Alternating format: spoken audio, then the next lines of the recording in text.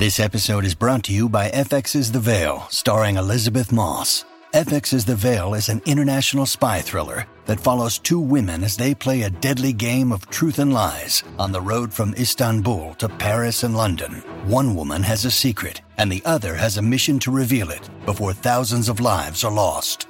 FX's The Veil, now streaming, only on Hulu.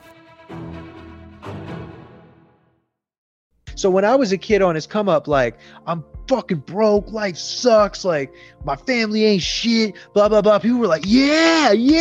And then now my shit has changed. It's like, I have to juggle millions of dollars in personal relationships. And people just want the young, hungry version of me from 10 years ago and da-da-da. And I write this out because it's what I'm going through. For me, it was never about that. It was always about explaining and expressing my emotions so that I could deal with it.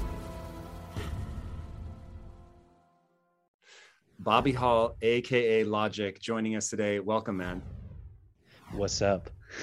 Dude, I am super excited to be interviewing you. I read your book, This Bright Future, your memoir. It was startling. I had no idea what your history was like. So I knew your music. Didn't know how much of your music was autobiographical and how much was sort of persona generated. So reading the book was quite the eye-opening experience. The real thing that I want to start with is identity and how we're created really by three things: our genetics, which you've certainly had an interesting road there in terms of public reaction. The family that we grow up in, which the book was revelatory in terms of what your childhood was like. And then ultimately the story that we tell ourselves about who we are. And there you've got Bobby Hall, you've also got your alter ego of Logic. And then, you know, you've got other sort of sub egos under that you've wrapped from the perspective of as well.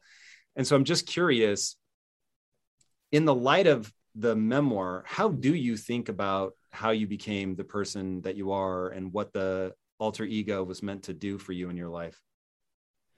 What a great question. I also really appreciate you actually reading it, because, you know, you do some every things single and they're like, word. yeah, this is great. Yeah. And then just somebody telling them what half of what went on. Okay. So yes, having, you know, parents addicted to drugs and alcohol and witnessing abuse and death and crazy stuff, you would think I would go down that path. I would wind up like my parents had, which is sad and unfortunate, really, right? And I think I know it's got to be in the book, because I there's no way I would write it without putting it in there. But I think God and common sense first and foremost, and whatever God even is, you know what I mean? Like, I respect religion and people's religion, but I don't know. But I'd like to think there's something bigger, not necessarily Sky Dad, just like a white dude on a cloud. But anyway, so I think I think yes, just common sense of like, oh, let's not shoot up heroin. Hey, let's not smoke crack in front of our children, or, you know, let's not put a gun in this 11-year-old kid's hand. Just little things like that I look back on, and I just was like, this isn't right. There was some weird voice in my head, and it was like, don't do this thing. And I think that matched with my wanting to escape, and then trying to find, okay, how can I escape? And the first real escape from that was obviously television, entertainment, things that I love, anime. But the real escape, while healing at the same time, was music. Because, you know, I've never just been a rapper that's like, yeah, bitches and hoes and this and that, you know, like, it's just not who I am. So for me, I could take my music and write about my dad smoking crack, or write about my mom's bipolar and borderline schizophrenia, write about my abuse, write about my anxiety. And that was a big one, you know, because, like, it's a little cooler nowadays to be like, yeah, man, I've you know, I got anxiety, man. Like, it's, when I was coming up in hip hop, even just in these last 5 years, it was not cool. I would get made fun of for talking about my emotions and my feelings and my this and my that. But I could, give a damn. For me, it was always first and foremost something that I put in place to be able to express myself so that I wouldn't put a bullet in my head, to be frank with you. You know what I mean? So yeah, common sense. Sorry for the long-winded answer. I think a bit of God, common sense, and then utilizing this alter ego to vocalize it. And in doing so, it was extremely therapeutic. Do you remember when you first started thinking about identity? Did you ever think about it? Was it conscious? Did it just happen? Because certainly in the book, you talk a lot about, there's this moment where you begin to realize, like you said, that this stuff is fucked up and that you don't want to go down that path. But I'm curious, so before I do an interview, I always start just journaling about what I found interesting and what, you start with an emotion, right? So reading your book gave me an extraordinarily strong emotion, and I highly encourage people to read it. Maybe the intimate fans will have known a lot of this stuff, but it was really a surprise to me.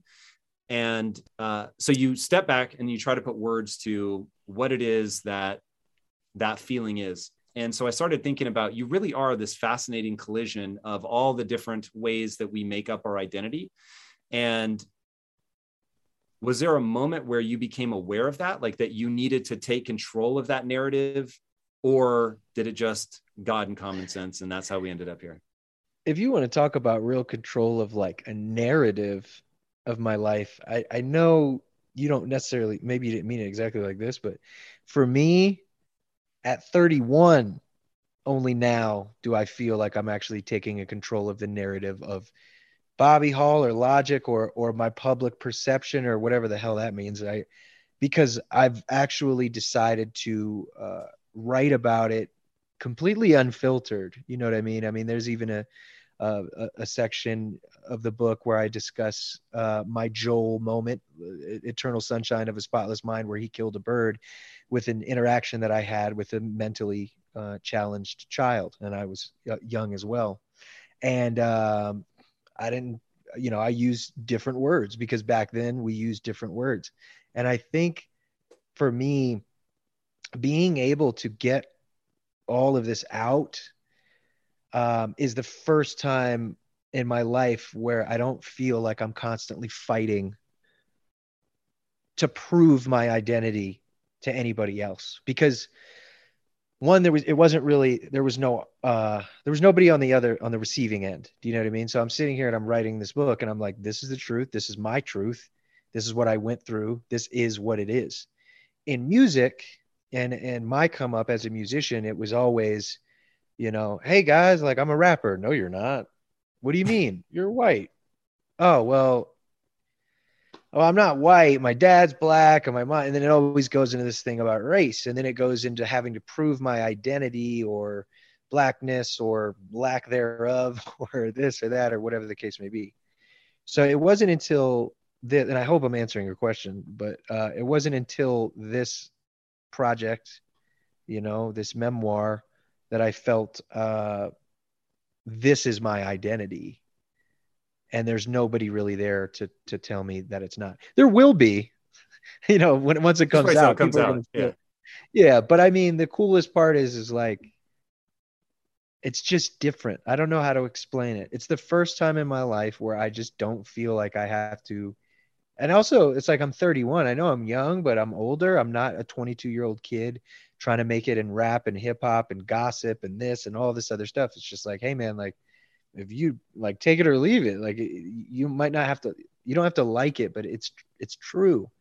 And I hate that so much of it is that it is true. Everything I went through, the state of the world, race relations, like, it all sucks. But rather than run, I chose to talk about it and finally get everything off my chest, especially about people in my life who had a lot to do with my identity and my upbringing, who may not like how they are described in this book. But at the end of the day, it's like, I didn't do it from a place of malice, anger.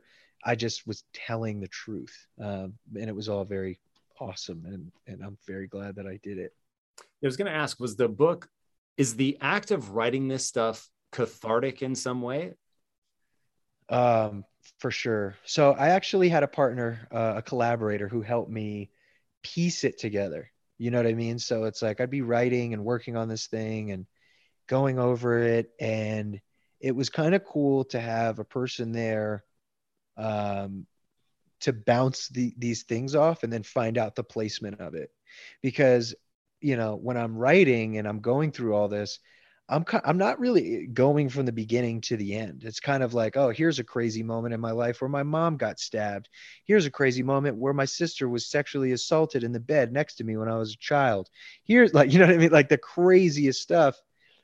And then putting it together with also like, I don't know, just smoking weed for the first time, like just trying to figure out how to do that, and then put it together. And in doing so, yes, it was one of the most beautiful things I've ever experienced, because my dad and all the abuse I'd gone through, there was for sure anger. It's not like it was when I was young, when you're all young and pissed off and just like whatever, but there was still like, man, how could you do this? Like I look at my son, my baby, my little Bobby, and I could never leave him alone in a car for 5 hours while I go smoke crack. I could never look him in the eyes and tell him that he's not my son because I'm smoking crack and he doesn't want to be around that. Like, it's just the craziest stuff. But it wasn't anger. It was more like, it was first and foremost forgiveness. Being able to write this, it was like, I've forgiven my mom for the things that she said to me, and my dad, and all of these people in my life. But living it through it in incredible detail again, gave me a peace I've never felt before. Yeah. That's actually really interesting to hear. So there's a lot of different research around, okay, so how do we process through trauma? And there are schools of thought that are like, hey, you need to write this out, and you're finally able to go through the actual business of processing it. Other people are like, no. Now you're reliving it, you're re-cementing it. You might even be, because the way that the brain works is actually pretty fascinating. The brain, when it pulls forth a memory, it takes it into working memory, it will adjust it, and then restore it back in long-term memory. So you can actually change the shape of a memory over time, which is pretty powerful. Wow. But then you also have things, oh, dude, it's purely insane. And then when you look at things like the mechanism of sleep, a big part of why we sleep is to strip a memory of its emotional resonance. But people with PTSD, their cortisol levels remain elevated while they sleep. So as they relive this trauma, it never removes the emotional impact. And so that's where you get into things like MDMA therapy and psychedelic therapy, where you're able to like completely recontextualize that memory in a totally different neurological state. It's pretty fascinating. So that you will then in turn feel differently emotionally. Like so like kind of taking that pain away.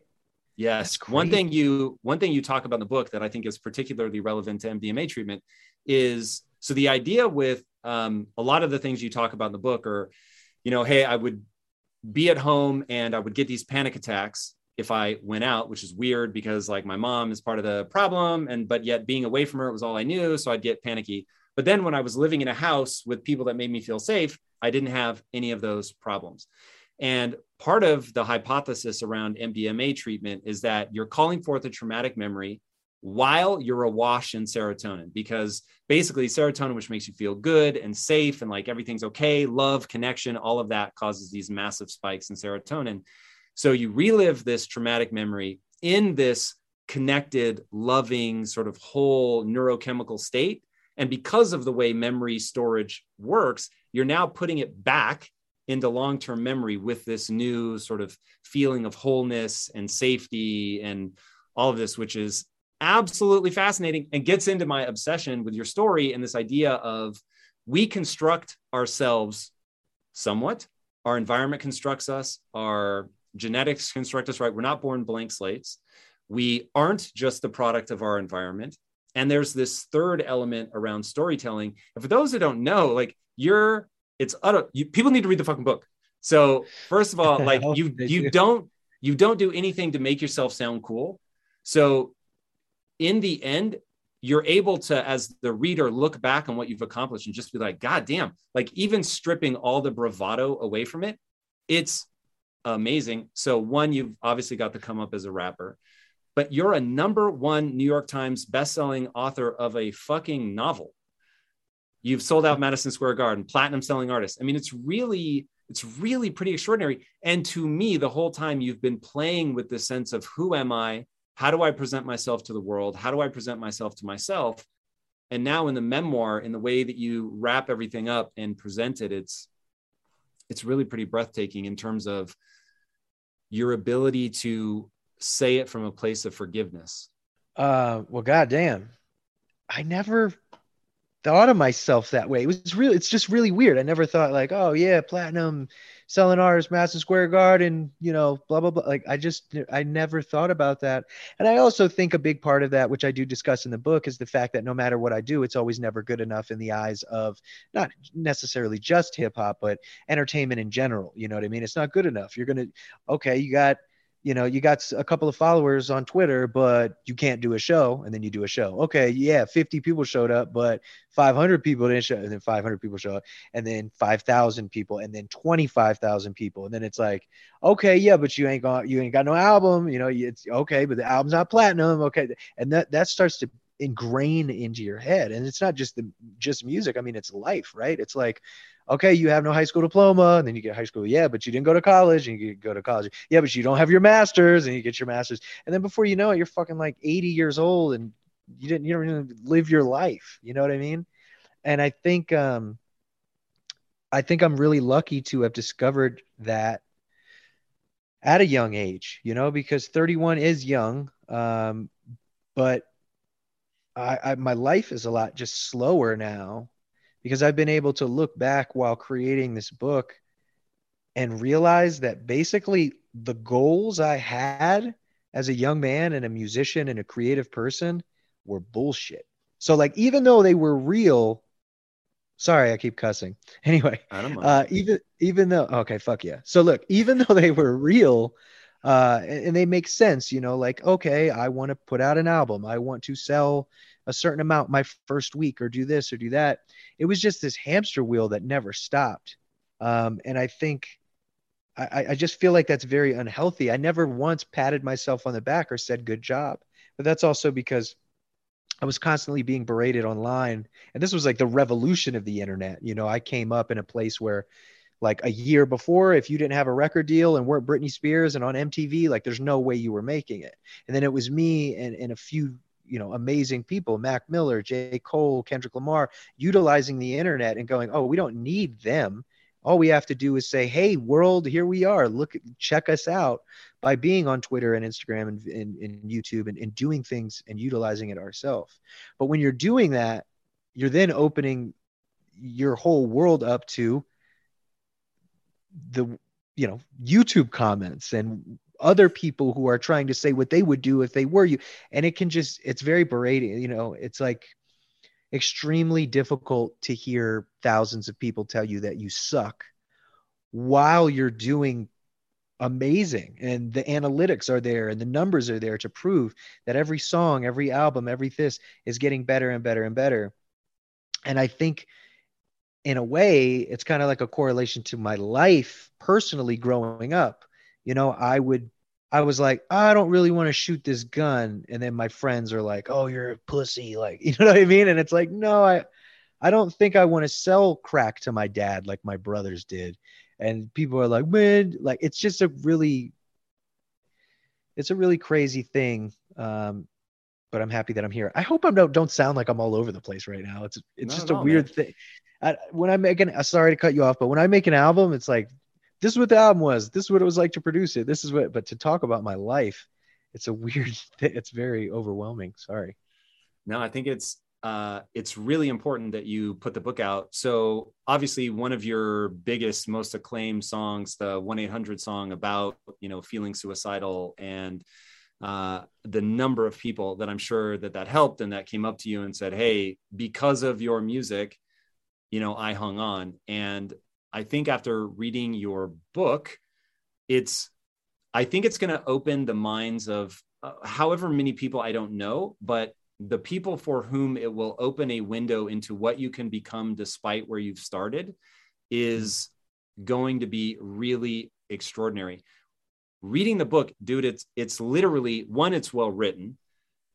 Two, it's a litany of just unrelenting punishment and dysfunction. And yeah, I mean, it was really crazy to hear the kind of things that you went through. So for you to be able to open up to that, to talk about it, to come on, to interview, to not posture, to really just lay it out and say, but at the same time, I had a goal. I built a family of people that I collected along the way. And there's a moment in the book that I think is really, really important.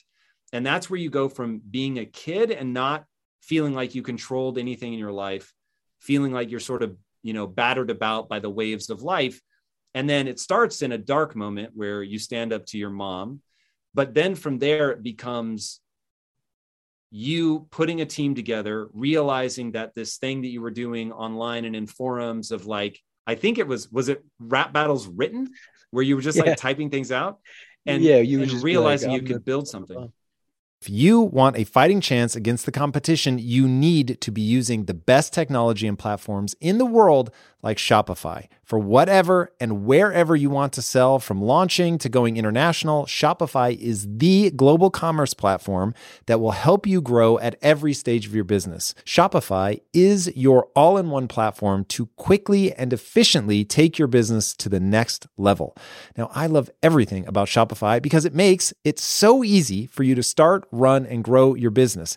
It didn't used to be this easy. I'm telling you, back in the day, it was a lot harder. I'm so jealous. Shopify powers more than 10% of all US e-commerce because businesses that want to grow quickly and efficiently choose Shopify. Sign up for a $1 per month trial period at shopify.com/impact, all lowercase. Go to shopify.com/impact now to grow your business no matter what stage you're in. Shopify.com/impact. This show is sponsored by BetterHelp.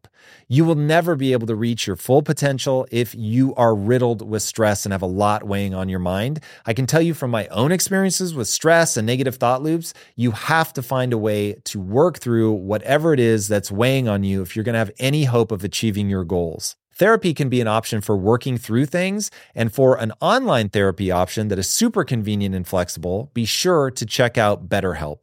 With BetterHelp, everything is 100% online, and getting started is quick and easy. A brief questionnaire matches you with a licensed therapist, and you can switch therapists at any time for no extra charge. Get things off your chest, process through things with BetterHelp. Visit BetterHelp.com/Impact Theory today to get 10% off your first month. That's BetterHelp, HELP.com/Impact Theory. Yeah, I think the thing for me is I never realized that I was doing it. I didn't realize that it was happening. I didn't realize that I was building a family, I never had a family. I mean, I did, but I didn't. I didn't have even anything close to a traditional family. So while, feeling like Annie, waiting for the sun to come out tomorrow, like I was just started rapping. And even while rapping, I was still surrounded by negativity and violence and all these things. But slowly, little by little, you meet one person, who's not really about anything going on in my world and negativity and drugs and whatever the case may be. And I was like, wow, this person gets me and I love where this person is. And that's like a producer, like my boy Six. And, then you find someone else who also has a dream to be a giant movie director one day, but they're just a guy with a Canon camera in their hand. And that was, Gravity, who was making all my videos on my come up for free. And so on and so forth. I meet Lenny, who's my best friend and my brother, who ended up giving me my rap name. And you kind of don't realize it. And then you just wake up one day and you're surrounded by 20 people, whether it's the people on your tour and your assistant and you're this and you're that. And it's, there was days when I'd kind of look in the mirror and I'd be like, everyone is in my pocket though. So like, do these people really love me?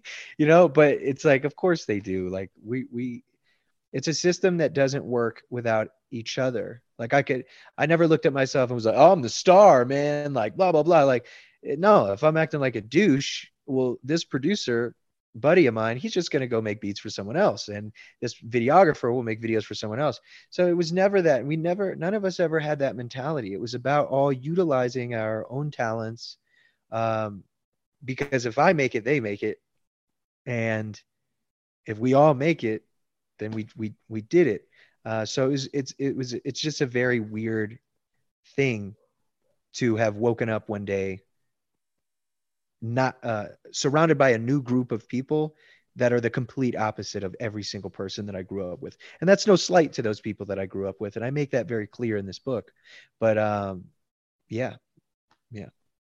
One of the lines that you said in the book that I thought it captures that come up so well is you were talking about the people you were just saying that you had gathered around you and everybody had their role. And you said, we were all working so hard because none of us wanted to be the one that let everybody else down.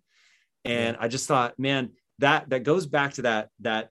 So you see all these movies, A Star is Born, whatever, about these people that are on the come up, and you realize, and this is the same in business, where the time that you will look back on the most fondly is when you're coming up and you think like, oh my God, we might actually make it. But before it gets big, that fucking moment is so magical. And I'm always telling the people on my team, like, you have to enjoy each phase for what it has to offer, because every phase is fun. Like when Lisa and I, my wife, were broke and clipping coupons and like tracking Blockbuster rentals, like whose $2.99 was this? You know what I mean? Like that's going on somebody's list.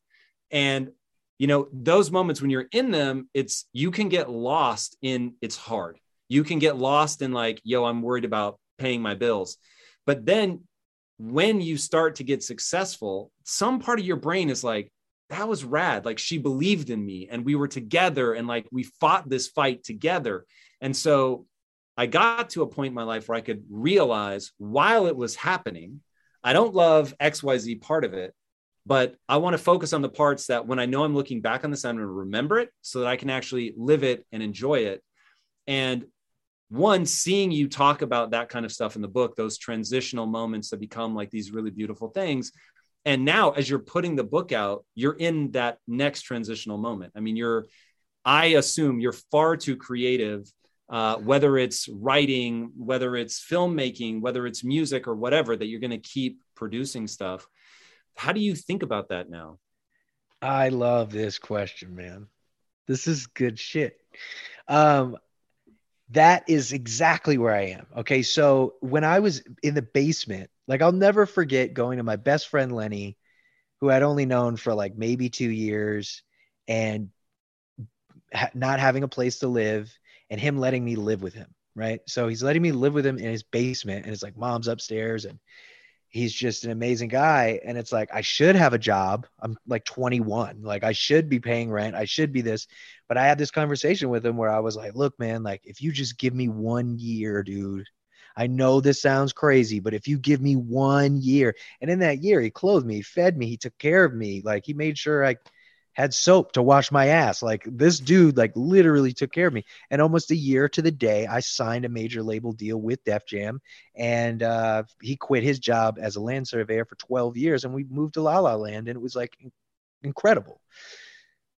But every day was terrifying because it's like, hey man, just give me a year. And it's like, for me, those days were going so quick and I hated it in the moment. But I loved it at the same time. And what I mean is like, I hated that, I don't know, one of my songs didn't just blow up immediately. I hated that it felt like forever. I hated that it felt like it wouldn't happen, that it felt like it could happen at any moment, but it was actually happening very slowly. It was a slow burn, it's a marathon, but every young person wants the sprint, I mean, speaking of La La Land, I mean, wasn't that director like 19 or something when he made that movie? Like we all want that, and as I got older and as things were happening, and I don't want to get too, dive too deep, but it's like every goal I would attain, I was then on to the next one.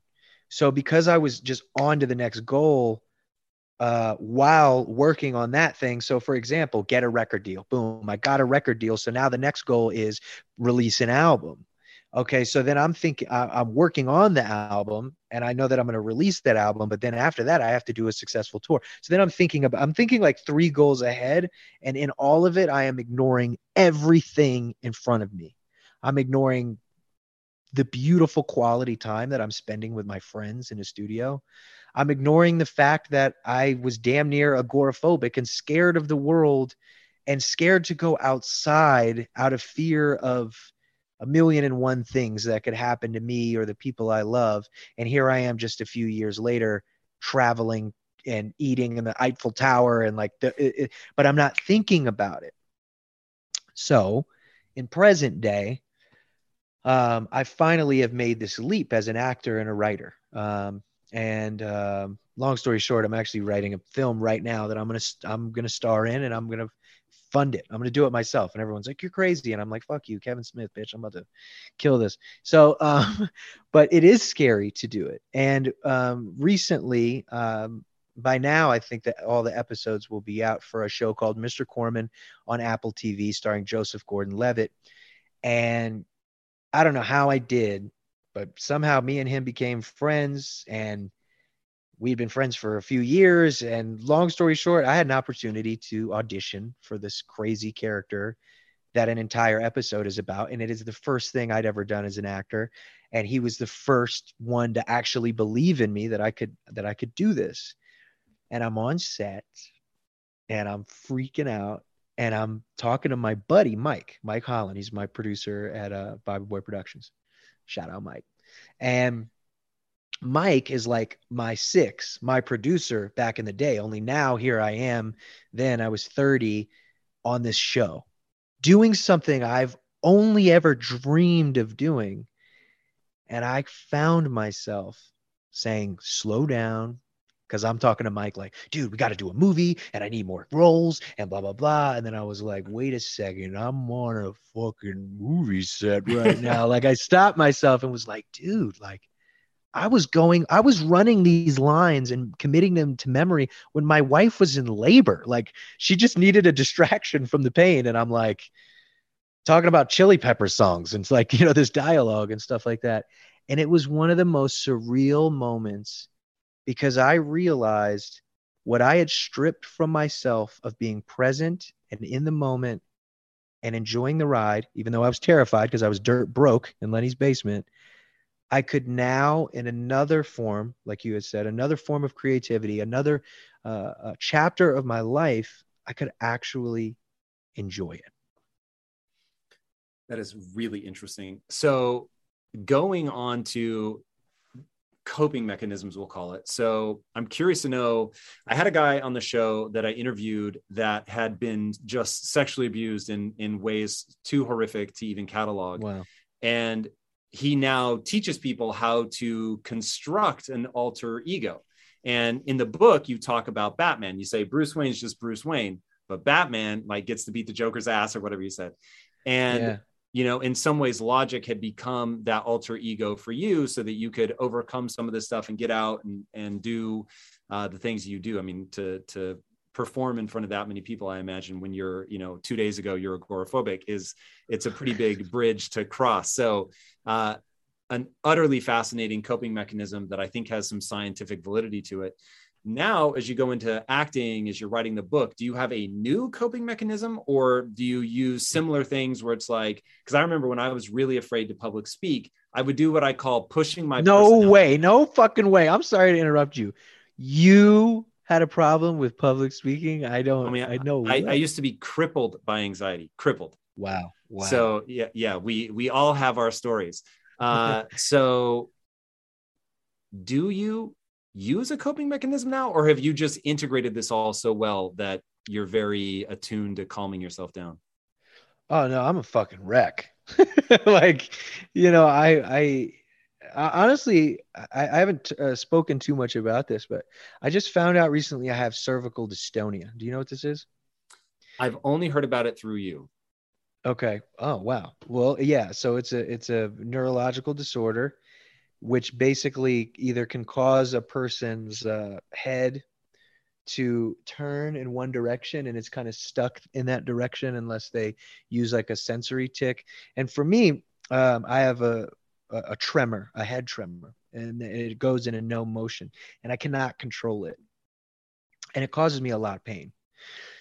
So I know this is, I guess for me, when it comes to these endeavors of acting and writing scripts and all this stuff,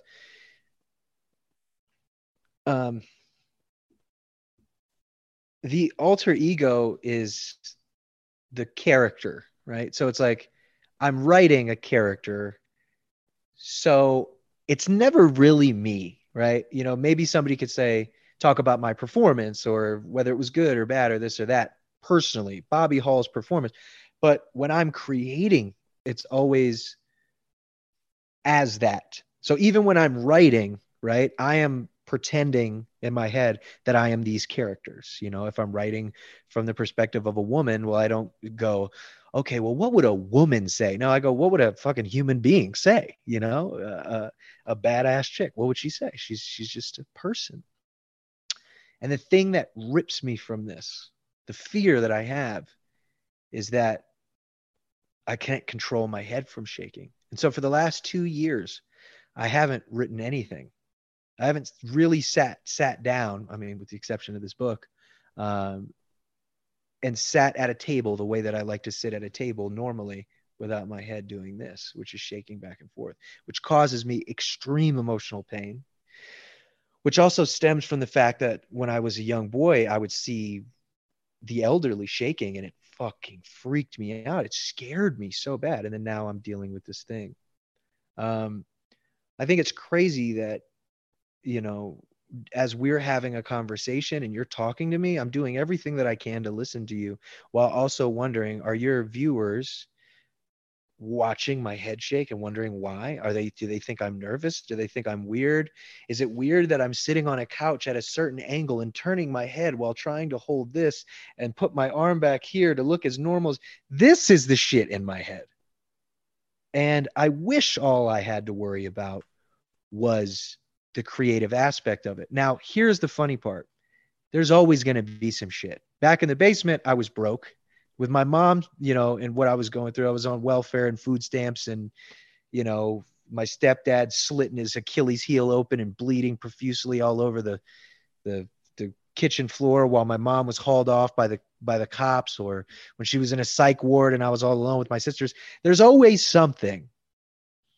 And so part of the reason that I bring this up is to say, I don't know. I mean, I know it's a little odd, but just to say, like, there's always going to be something in our lives. There's always going to be something that isn't right, but we can't let it stop us from doing what we love. And if anything, no, I don't think I need a character for me, in a sense, to write that flows. But the antagonist is for sure this physical ailment that I've been dealing with. Yeah, that I know the way that things like that can drip on your mind, where in fact, that was when I used to get, before I had real anxiety, when I used to just get sort of average everyday nervous, I remember thinking, the only thing I'm actually nervous about is that someone will hear that quaver in my voice. Yeah. I was like, if there was no external thing that people could pick up on, I would never worry about it. But it is only the fact that then people are going to, you know, like you said, are they paying attention to my voice? Can they hear that I'm really freaked out right now? So I definitely get that. And that really does, then it takes some significant portion of your attention, and your brain is on that instead of whatever it is you're trying to do. As you think about that, so obviously one of the mechanisms you have is just to talk about it and be honest about it, which I think is really, really smart. It's already taken so much off of even just saying that in this particular interview. You know that you have to move forward. You've got a passion for acting. You're not going to let it stop you. So do you have a strategy for dealing with that? Neurological disorders, there's not really a lot of medical advancement because so much of it is non-life threatening, right? So because of that, modern medicine and science and everything is more focused on like curing cancer and all these other things, which makes sense. The only real thing and I've tried physical therapy and I will continue to try it, but is Botox injections, which is hilarious because, you know, I'm not a Kardashian. That's a joke. Anyway, so what I'm saying is like Botox was actually created for dystonia, which I didn't realize, to aid in pain. It also helps with migraines. But what it does is it weakens the muscle. So I'll have a young ass looking neck. That's another bad joke, but it's actually deep. It's much, deeper than the surface, to weaken the muscle, to stop it from contracting, because you have these two muscles that are just doing this because they're fighting each other, like here. But if you slightly pull that, then it'll stop. My fear, and it's so funny that we're even talking about this right now, but my fear is actually being on screen. So it's even when I look back on the Mr. Corman shoot that I did, nobody knew what was going on in my head, no pun intended, but I was thinking about it constantly, where all these other actors could just be normal nervous and, be worried about forgetting their lines or flubbing whatever the case may be. I wasn't thinking about any of that shit. Like, this guy's in front of me and he's running a line, and I know it because I am a sick bastard and go to sleep, wake up, shower, go on a run. And I'm constantly going over these lines because it's that important to me. But really all I'm thinking about is, what is the best position to look at this gentleman in front of me so that I don't shake? Or how can I do like this kind of neurological trick to trick my brain by touching the side of my face? But then further still, how can I do that and make it seem as though my character is just doing that naturally while having a conversation? This is the shit that scares me, man, because I think about the fact that I want to star in this movie that I'm writing, and I'm like purposefully not trying to write like stares ahead intensely, like, what I mean, so that my head doesn't shake. And it's crazy, and I know it's kind of a first world problem at this point, but I guess I think the reason we're talking about it right now is because, so many people have underlying things that they deal with personally that nobody else would know. And it's torture, man. It scares me. It scares me. What if I've given this to my son? What if it becomes extremely debilitating and I become a burden to my wife and my family? But at the same time, YOLO. I have to focus on the present. I have to look back on what I wish I could have been focusing on in the basement. What I have right now is my health. I am able to sit and have a conversation, and most people don't really notice it. And I will be damned if I allow it to stop me from writing or doing these things just because it's like someone's poking you 24/7. You got to live with it. Adaptation. It's one of our, mankind's greatest features, I believe. So that's where I'm at with it. There's going to be really interesting to watch you. I feel like one of the things, there's a subset of artists that, and I'll put myself in this basket, though the way that I address it is more through business than artistry. But because I feel like I've learned everything the hard way in my life, I feel this sense of like, you can actually solve these problems. And so I want to help other people learn easily what took me great pains to learn. And so watching the transition, seeing how good you got at rap, which is really quite extraordinary, watching you deal with all the criticism around race and all of that. And now watching you transition into writing, which of course everybody told you wouldn't be able to do. It's like, watching all these transitions. And now, obviously I wouldn't wish upon you that it's more difficult for you than the next person. But as somebody who's already established themselves as somebody that is of tremendous use to other people, because you're willing to talk about it, because you have created all these strategies for dealing with things. It'll be interesting to watch how you continue to give to other people as you go through this. Just one thing I do want to say, which I think is really funny. You kind of saying, all these people saying, oh, you can't write, you're not going to be able to write a fictional novel, or your memoir won't do good, or you're not going to be an actor. You're just the rapper guy, or blah, blah, blah. Now at this phase of my life, those things I don't hear that. I mean, I acknowledge it. I know, I'm a human being. Sometimes it hurts to hear it, but I've gone through it my whole life, being told what I can or can't do, not only personally, but then professionally. You'll never be a rapper. You'll never sell out the Garden. You'll never this, you'll never that. And knowing that every single thing that is, I've been told that I couldn't do, I actually achieved it. And so as a man, at 30 and stepping back and realizing my worth as a human being, now stepping into this next realm, this next chapter of creativity, I know I can. I know I can. And for me, that's what this book is. That's what this conversation is. It's letting people know, like, dude, you can do it. Because at the end of the day, I just feel like we're all kids. Like everyone's like, first graders with nuclear codes as adults. It's weird, but it's like, how could you look a beautiful child in the face and be like, you fucking suck. Like, you're never going to make like this, that, like nobody would do. I mean, maybe 1% of the world would do. It's such a disgusting concept to think of.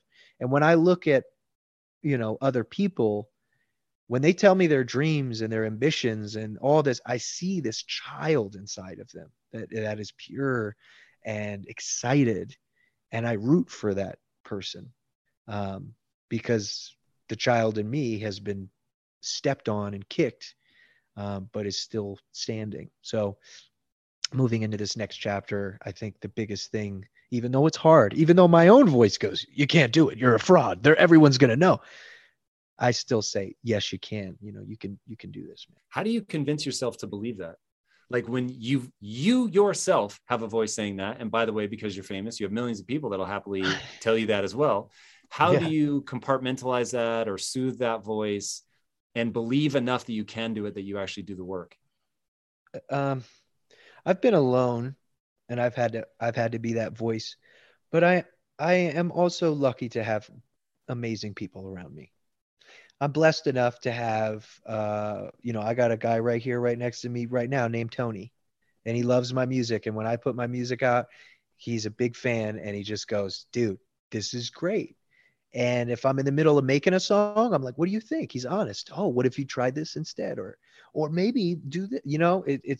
I'm surrounded by people who are loving and kind and can help me, guide me, aid me into ignoring that voice.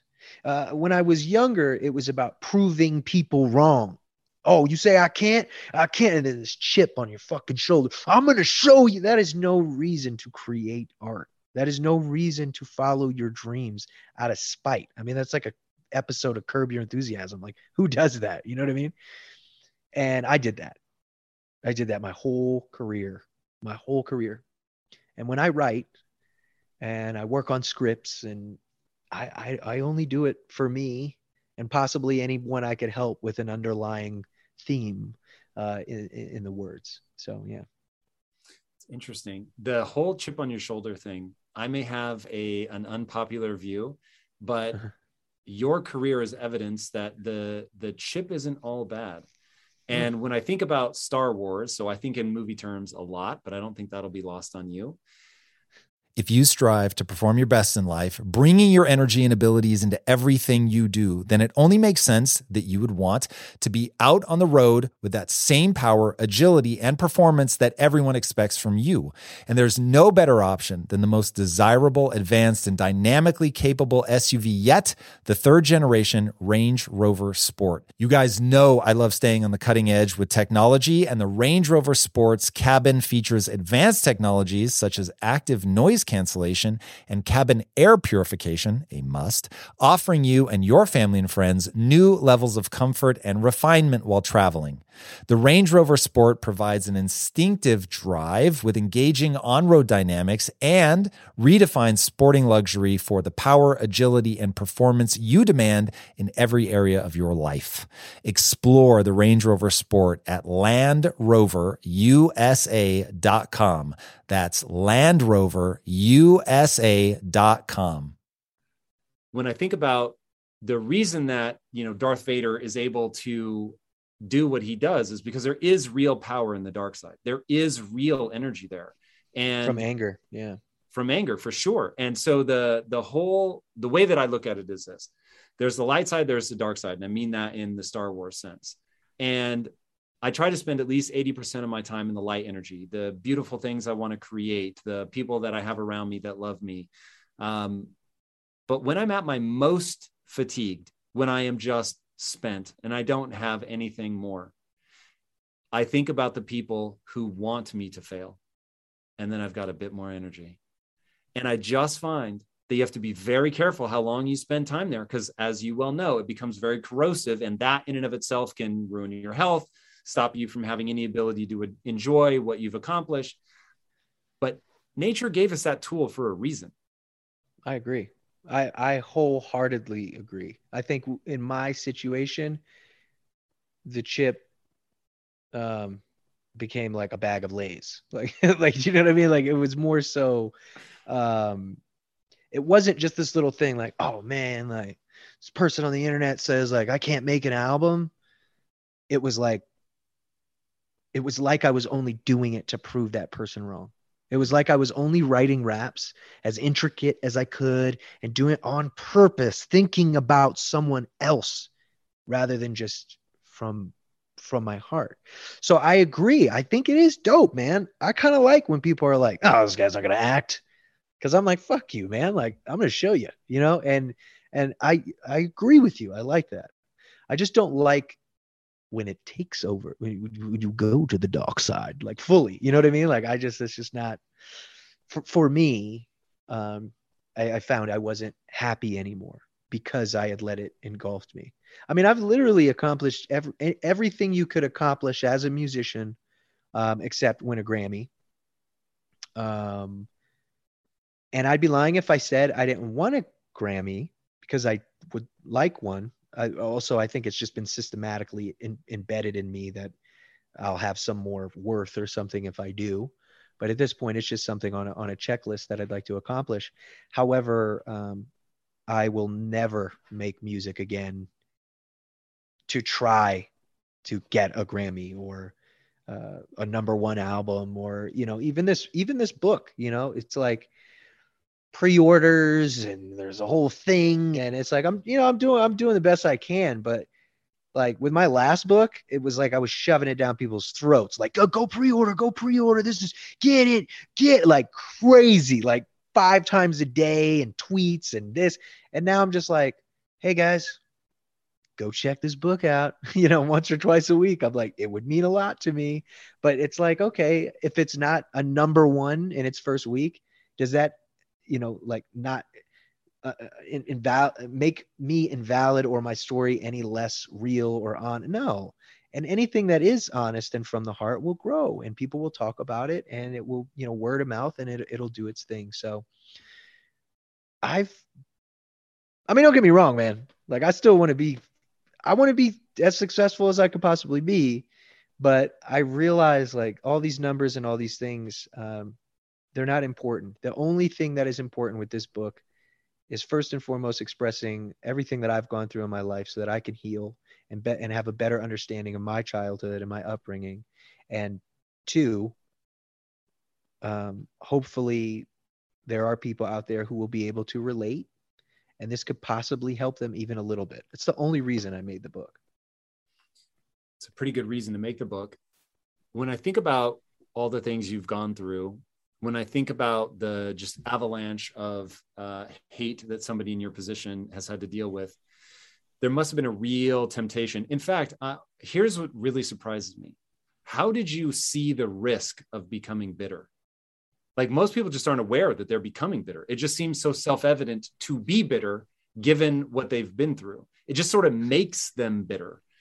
How did you question it? How did you become aware enough of it to avoid that?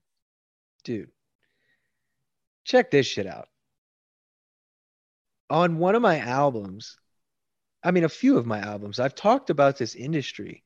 I've talked about how social media has changed the perception of music, what's good, what's not. I'm not complaining about this.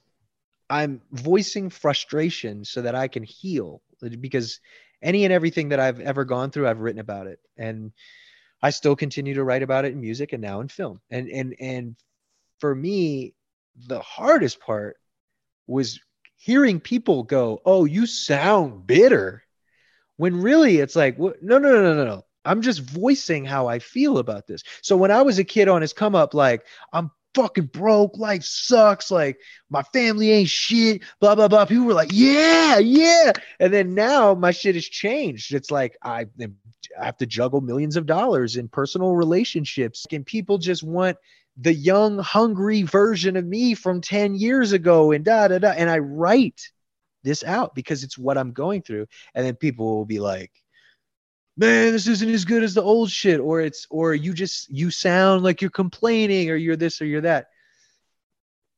In that, I could keep going even deeper, like fuck these people and blah, blah, and like even deeper. But for me, it was never about that. It was always about explaining and expressing my emotions so that I could deal with it. So I think hip hop in and of itself is extremely young. It's just a young man's game, dude. Like it is, right? And I'm 31. I'm not 19 anymore. And I just released a mixtape for fun. And one of the comments was,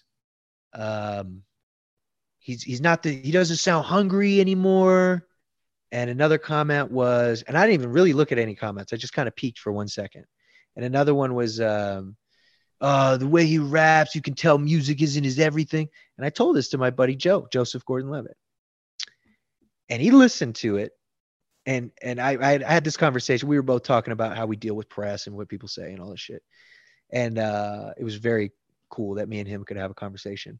Because one, I like idolize this dude, and now we're friends, and it's weird. But anyway, law of attraction. So I said that to him, and we had a good conversation. We hung up.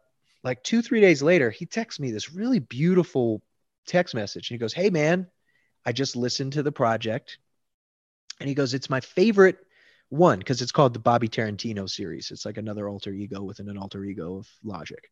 And he was like, "You know what you said about the kid who's like, you don't sound hungry anymore, like you're on your come up?" He goes, "You're not."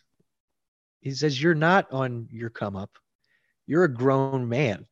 And he was like, "And I love this." He was like, "I hate listening to people, rappers mainly, in their 30s and 40s trying to pretend to be like they're 19 and talking about hoes, and I got the newest Fendi clothes, and I got this, and da da da da." And it's like, here you are talking about doing your best to be a good father, staying faithful to your wife.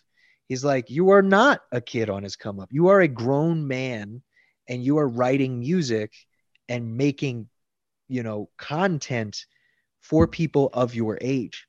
And when he said that, dude, it just made me so happy because I could be bitter and I could try to be this young, hip guy. And like, nah, man, I've accepted that a lot of the lingo has changed. And if I say dope, I probably sound old. Like, you know what I mean? Like, cool, dope, whatever. I think being happy with the person I see in the mirror has allowed me to not let that bitterness grow. I'll never be perfect, man. You know what I mean? It's like when I was a twig, when I was 100 pounds, I was so self-conscious about my body, and people on the internet would say, very mean thing. My own mother, she's, when she saw me with no shirt on when I was a teenager, she was like, Auschwitz. Like, what? Like, who says that to somebody? Like, that fucked me up. You know what I mean? And then so I had this like thing in my head that was like, I need to be the strong guy. And then finally I put some man weight on, and at 28 years old, I would wake up at 5 a.m. and drop down like Bruce Wayne and do 200 push-ups in sets of 50 before I even started my day. I was in the gym 5 days a week for 2 hours a day. And do you know why? For other people. Like, that's what it was really about. Don't get me wrong. I did want to be a little healthier. I changed some things in my life. But and I know I'm going on here and I'm all over the place, but this is me. This is your guest. So I was working out, and I was doing it from a place of health, cardio and lifting weights. But then on the internet, people are starting to notice that this dude who looks like the stick bug from A Bug's Life is now kind of putting on weight, and they're calling me Bobby Biceps and shit. And that gets into my head, and it's like brainwashing me that I have to be this strong, manly man and blah, blah, blah. And you know what? It took me being physically the strongest I'd ever been, the biggest I'd ever been in my life, to realize that all of that had nothing to do with strength. and that I had been strong my whole life, and I didn't need some outward physique to show me that or prove that to anybody else. I believe the punchline to life is how you feel about yourself when you're by yourself. It's really all that matters. How did you get to the point where you liked the person that you see in the mirror? When I realized I wasn't a fraud. I had so many people telling me what I was or what I wasn't, or that I was trying to be this or that I was trying to be that. And I was just always just trying to be myself, Sure, I've tried to rap like Kendrick Lamar and J. Cole because I think that they rap really cool. So maybe I'll try a cadence like them. I wasn't trying to be them. You know what I mean? But you could say the same thing for Tribe Called Quest, for, Nas and Jay-Z and Kanye West. Like, imitation is what do they say? The sincerest form of flattery or something. You know what I mean? Like, these are guys that I look up to. And for me, it's funny that if you're not to go on another tangent, but you can't be a fan of a contemporary artist. Like, it's just, no, it's in a way they're your enemy, but they're your brother. They're your competition, and it's like, no, dude, if Kendrick Lamar has a really cool beat, I'm going to be like, Six, let's make a beat like that. And I want to do it in a completely different way. Realizing that that's okay. Like all these imaginary blurred lines on what you can't, all these rules that are just made up, it's like, I'm that child inside drawing and painting and making the sky orange or whatever, painting the sky orange. And so with that, looking in the mirror now older, I've realized everyone's full of shit. Nobody knows what they're talking about. I don't know shit.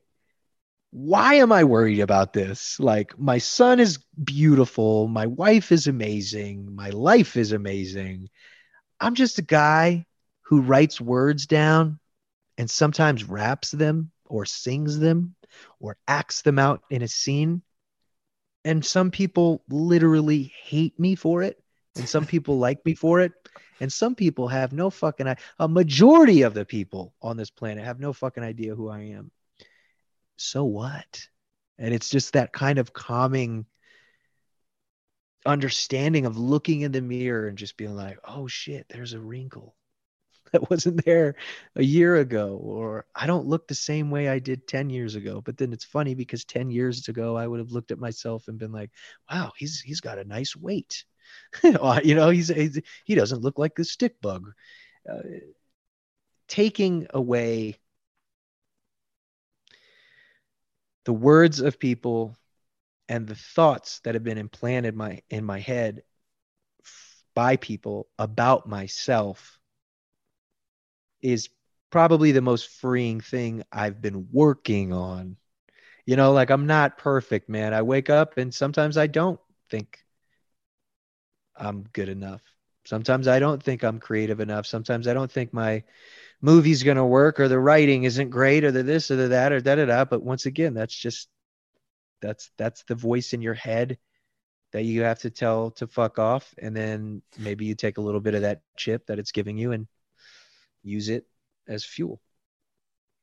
What would you say to somebody who's on the come up now? I have no doubt that we'll have some young artists watching this that they want to make it, man. They want to do what you did, and they want to take advantage of, the current disruption, whatever that may be, and, ride that to sidestep the traditional gatekeepers and do something themselves.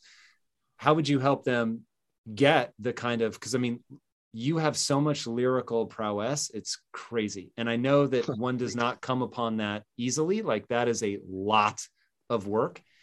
So how do you help them get in a frame of reference where they'll put in that work, but that they can enjoy it? Or maybe that's not how you think about it. I'm curious what advice you'd give. No, I do. Everybody wants shit handed to them. We could say, oh, this generation, man, these young kids, man, we were those kids. Like, everybody does.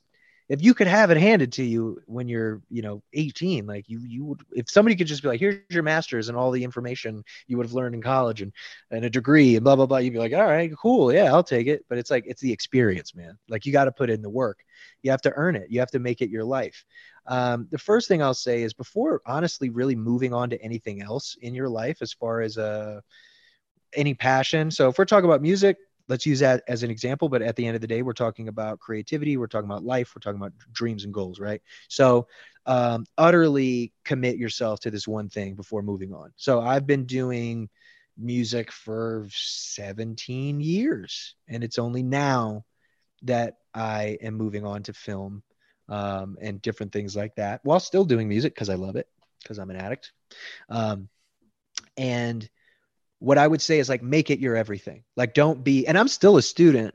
I think I know a lot about hip hop and music in general, but it's like, dude, I'm still learning all the time. When I was younger, here's another piece of advice. When I was younger, people would say things like, oh yeah, when Sugar Hill Gang did, blah, blah, blah, blah, blah. And I'd be like, yeah, yeah. But I wouldn't know what the fuck they're talking about.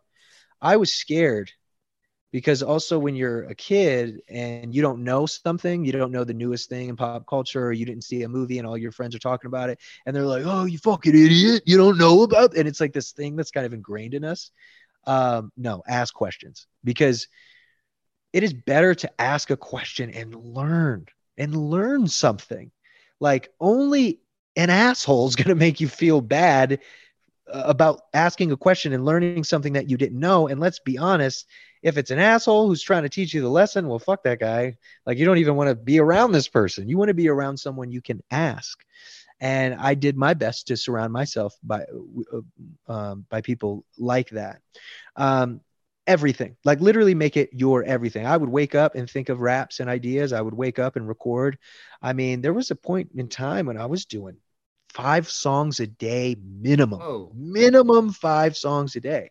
Now, they probably weren't that good, you know what I mean? But it's like, I was doing it to learn cadence, to learn style, to learn, even just the flow. I mean, it's such a poetry. I'm trying to think of like a rap. I don't even know how does fucking whatchamacallit go? I have so many songs. I have to ask other people. I'm sorry. Growing Pains 4. How does that start? I live by. Oh, here we go. I live by the beat. I die by the beat. Since 1990, I live by the beat. I die by the beat, like MPC Akai, who I name William after because I get bills from these beats. So that right there, right, is extremely intricate. And what I'm saying, so I live by the beat, I die by the beat, like 1990. Live by the beat, I die by the beat, like MPC Akai, who I named William after because I get bills from these beats. Fuck the industry, we keeping it real up in these streets. Came up in a room came up in the world that's office access, all that's promise, death and taxes. Don't give a fuck who be running the fastest. My anxiety make me spit it a mile a minute. I'm stuck in the clinic like Flynn Montgomery. Take a step back, tell me right now, boy, just what your summary. Creeping through fireside, like, so that whole thing. There's a million things in there. I'm talking about the main character, Flynn Montgomery, who feels like he's stuck in this this mental loop, and how that was actually me. I live by the beat, I die by the beat since 1990.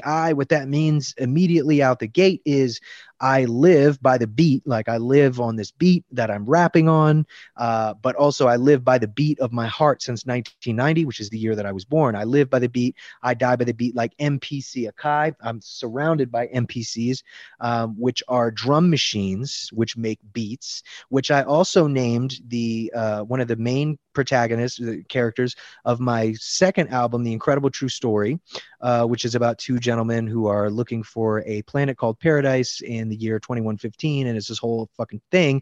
But one of the characters' names is William Kai, and I named him Kai after the Akai MPC.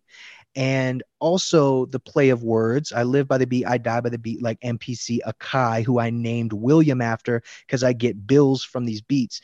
Bill is short for William. So then I'm talking about bills as far as money and this and this and da-da-da and whatever. And I'm not sitting here trying to suck my own dick. I'm just saying I do what I do and I do it very well. And that's one example of it. And the only reason I do what I do so well is because I made it my life. I have studied everyone who came before me. And I didn't just study, the Nas's and the KRS-Ones and the Big Daddy Kanes and Rakims and Wu-Tang Clans and Mos Defs. And I mean, I could go on and on. I studied poetry. I studied the dictionary. I studied the thesaurus. I studied these books on anatomy that my mother had. So I understood a carotid artery and what goes into the brain and neuro and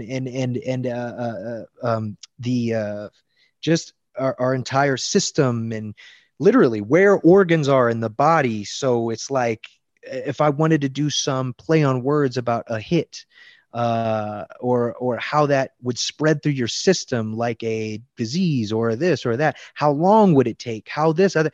I soaked up every piece of information that I could so that I could be better at what I wanted to do. And if you are not prepared to wake up every day to, in many ways, kind of like fuck your life up, turn down dates and hanging out with friends and all these things, then don't do it.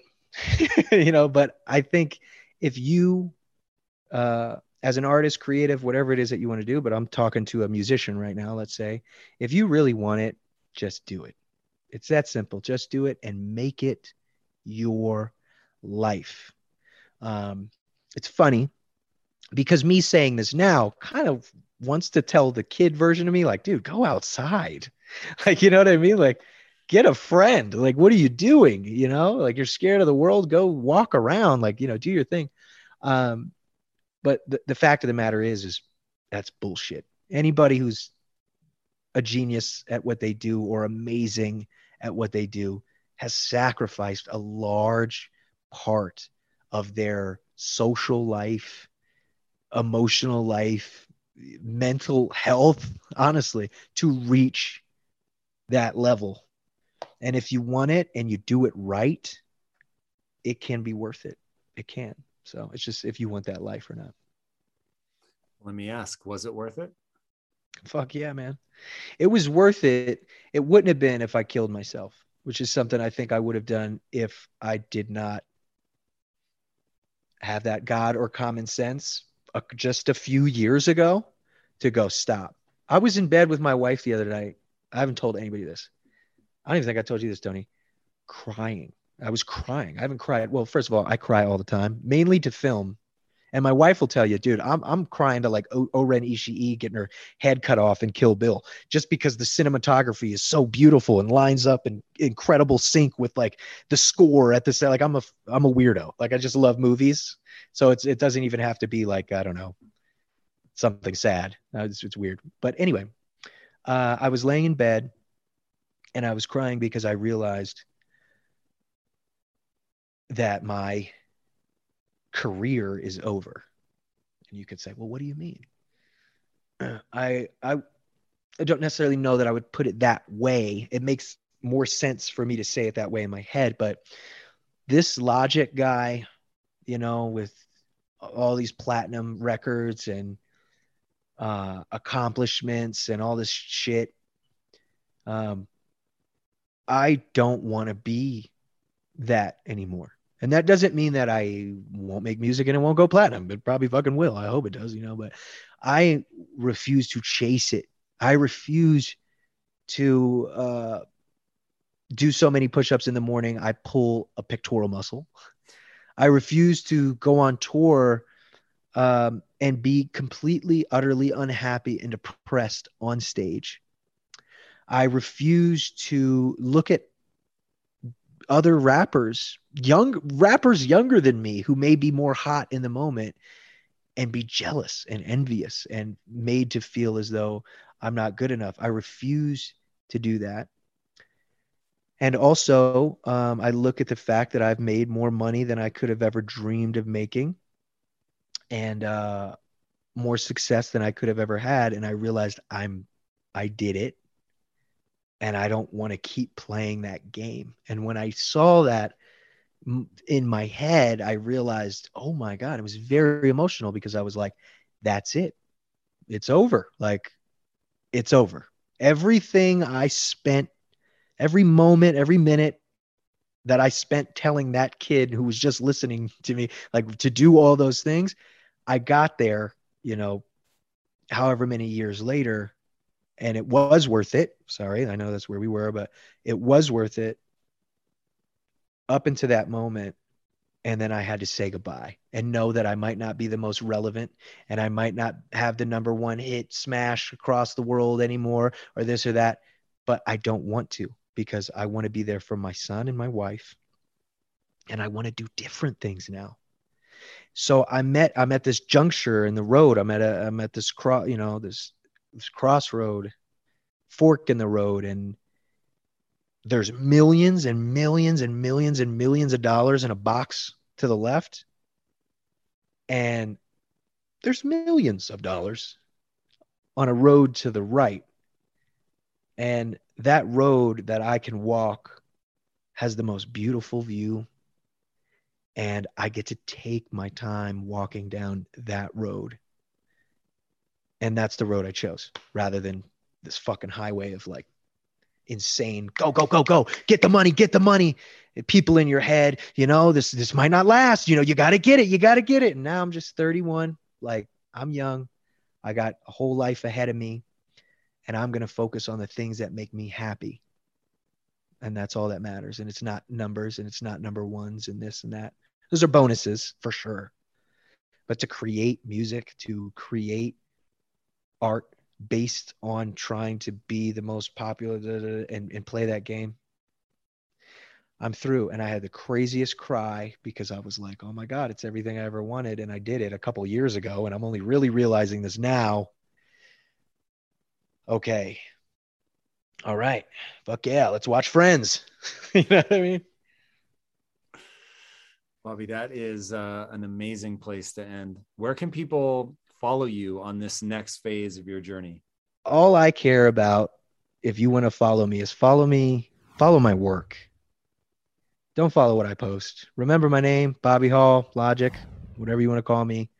And I hope that that you'll know my heart and soul is in everything that I create, and that that I hope you'll follow me on this next chapter of my life as a creative man, and enjoy it, or not, but just follow me. And the book is This Bright Future, correct? Yeah, This Bright Future, September 7th, which is probably today.